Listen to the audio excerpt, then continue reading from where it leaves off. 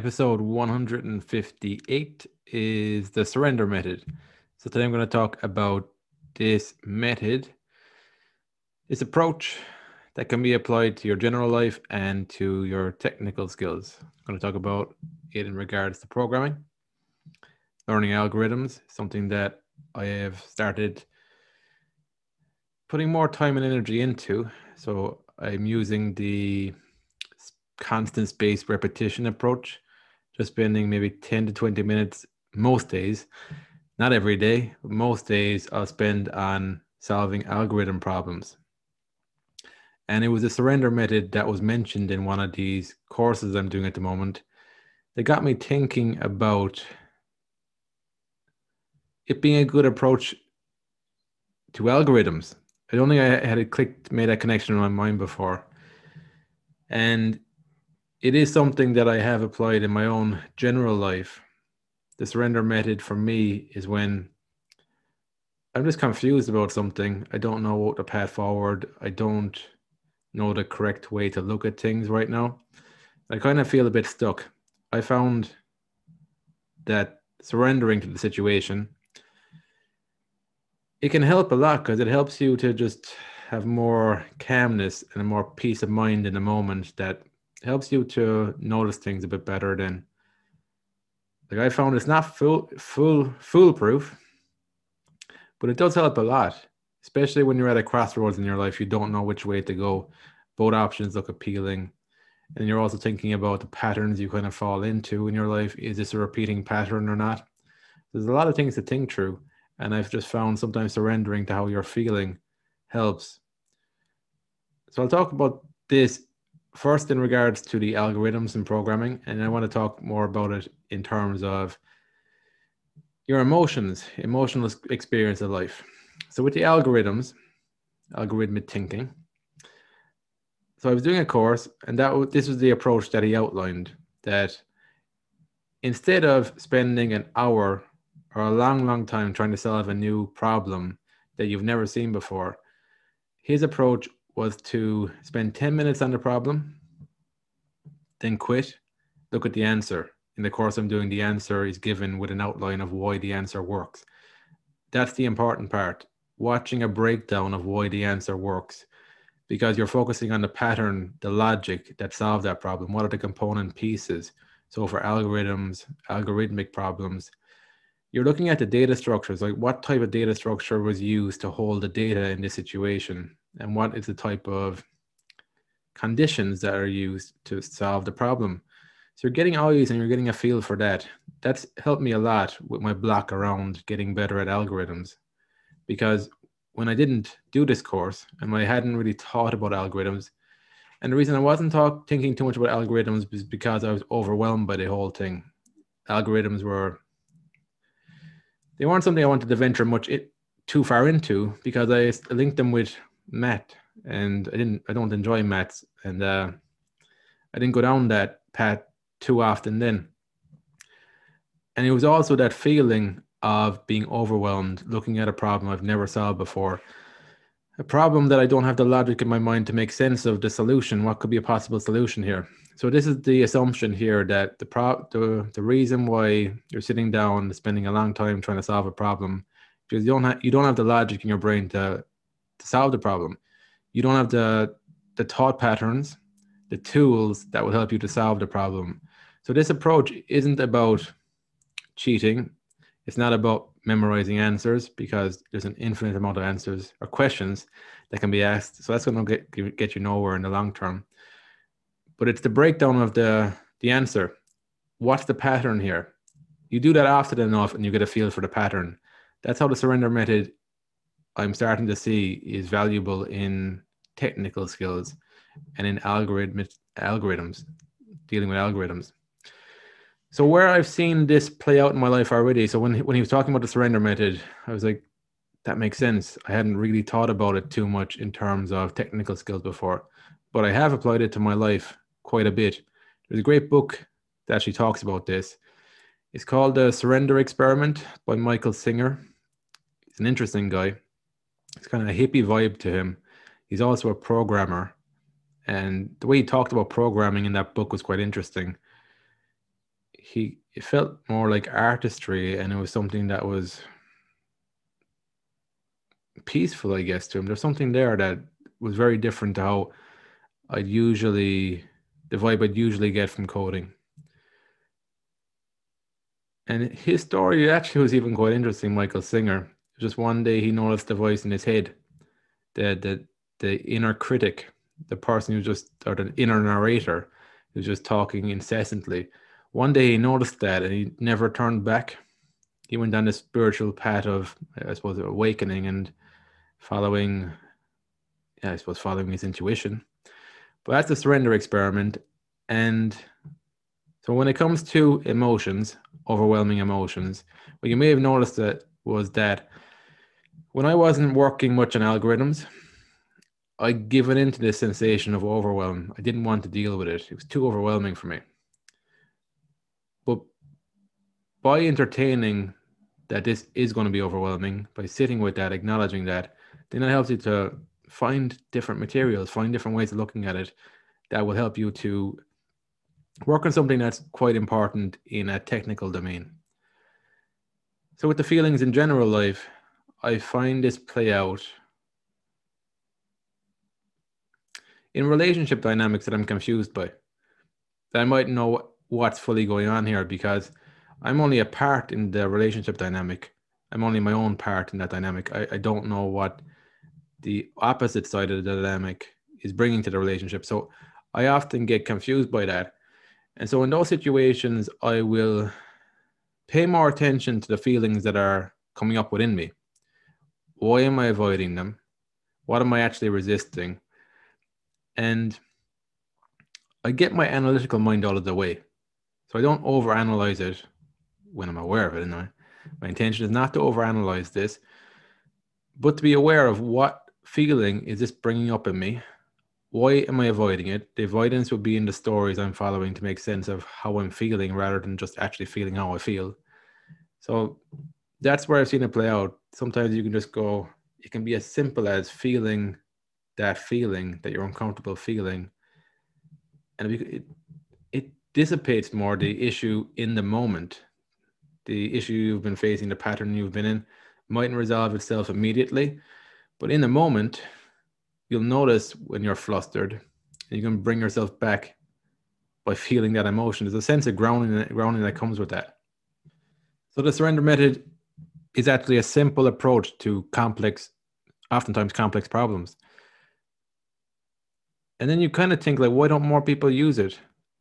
I'm just going to talk about how it isn't that easy to fall into this way of thinking, but when you're in this way of thinking, life becomes that bit more enjoyable, I think, because you're letting life guide you more so than trying to force something, because that's a horrible experience. If you're living your life trying to force everything, it's very stressful, it's very overwhelming, not much flow to it, not much creativity to it, not much fun to it. But the surrender method, I feel like it's challenging to our sense of self, our sense of ego. Well, it has been for me anyway. I don't think the surrender method was even in my existence well into my early 20s. I think it was probably about 22, 23, 24 onwards. I was gradually getting awareness of surrendering because the problems in my life were so big that I couldn't figure them out, that I had to seek an alternative way of being. And it was initially difficult to fall into this way of thinking because it does seem to challenge your sense of being smart. And you can also fall into the habit of analyzing things that you're deathly afraid of the unknown, not actually knowing the logic here and being comfortable with that.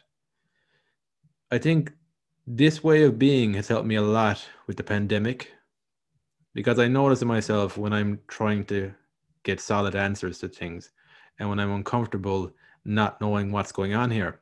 So I noticed that a lot in the initial stages of COVID, that there's a lot of concrete, black and white thinking, trying to get concrete answers and concrete things quickly, which is helpful because it does help to form the framework that we're living by now, the guidelines we're living by now.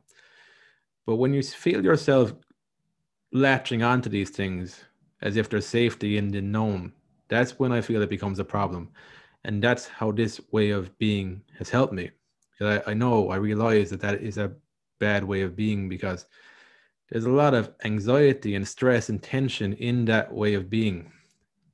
And I suppose the counter argument is that, well, if you're peaceful with things and you let life guide you, then where's the motivation going to come from to actually put in place things that are going to help? Because take for example, in the pandemic, there needs to be guidelines in place, otherwise there's going to be complete chaos.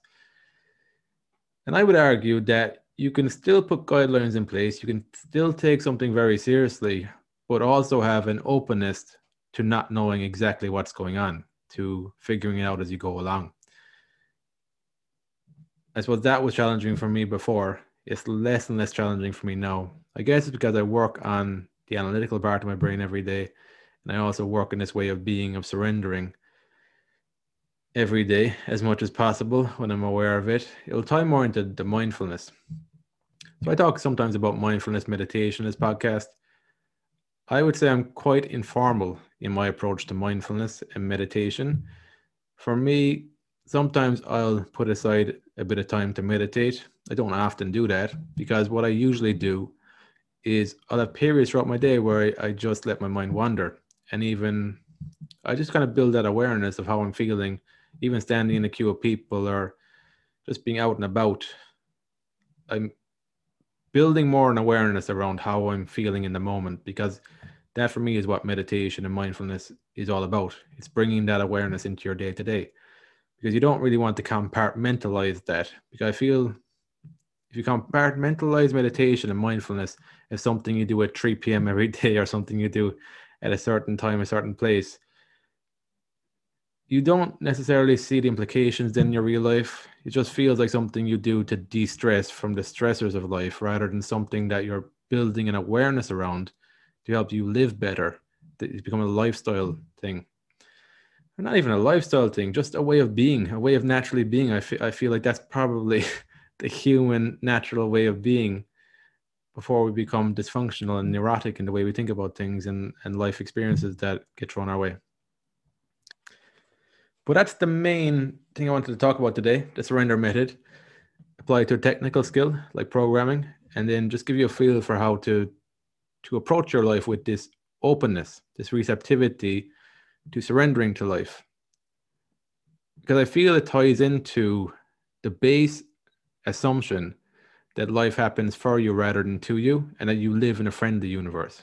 I think that that was the Einstein quote again of that's probably the most important thing to ask yourself. Do you believe you live in a friendly universe or an evil one, a nefarious one? Because it does impact your felt experience of life. And I underline felt experience of life.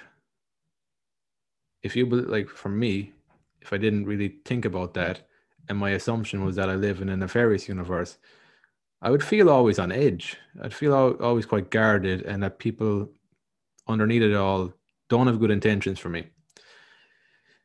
So again, that's a nuanced one because in life you will meet people who don't have the best of intentions for you, but you'll also meet people who have good intentions for you.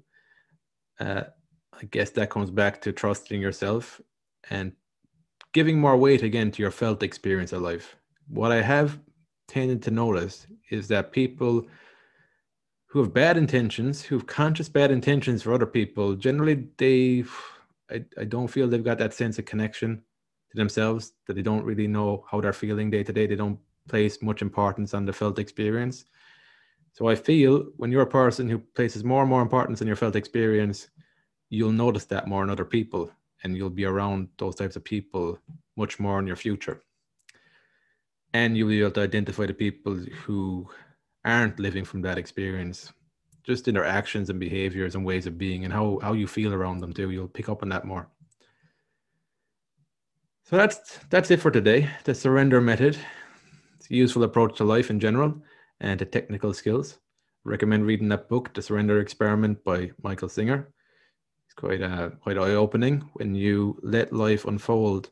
I guess before I leave you, just one other thing with that is challenging that I think is probably the biggest thing that's challenging about this approach to life, or incorporating some aspect of this approach to life, is that in order to do this, the surrender method, you have to surrender to everything.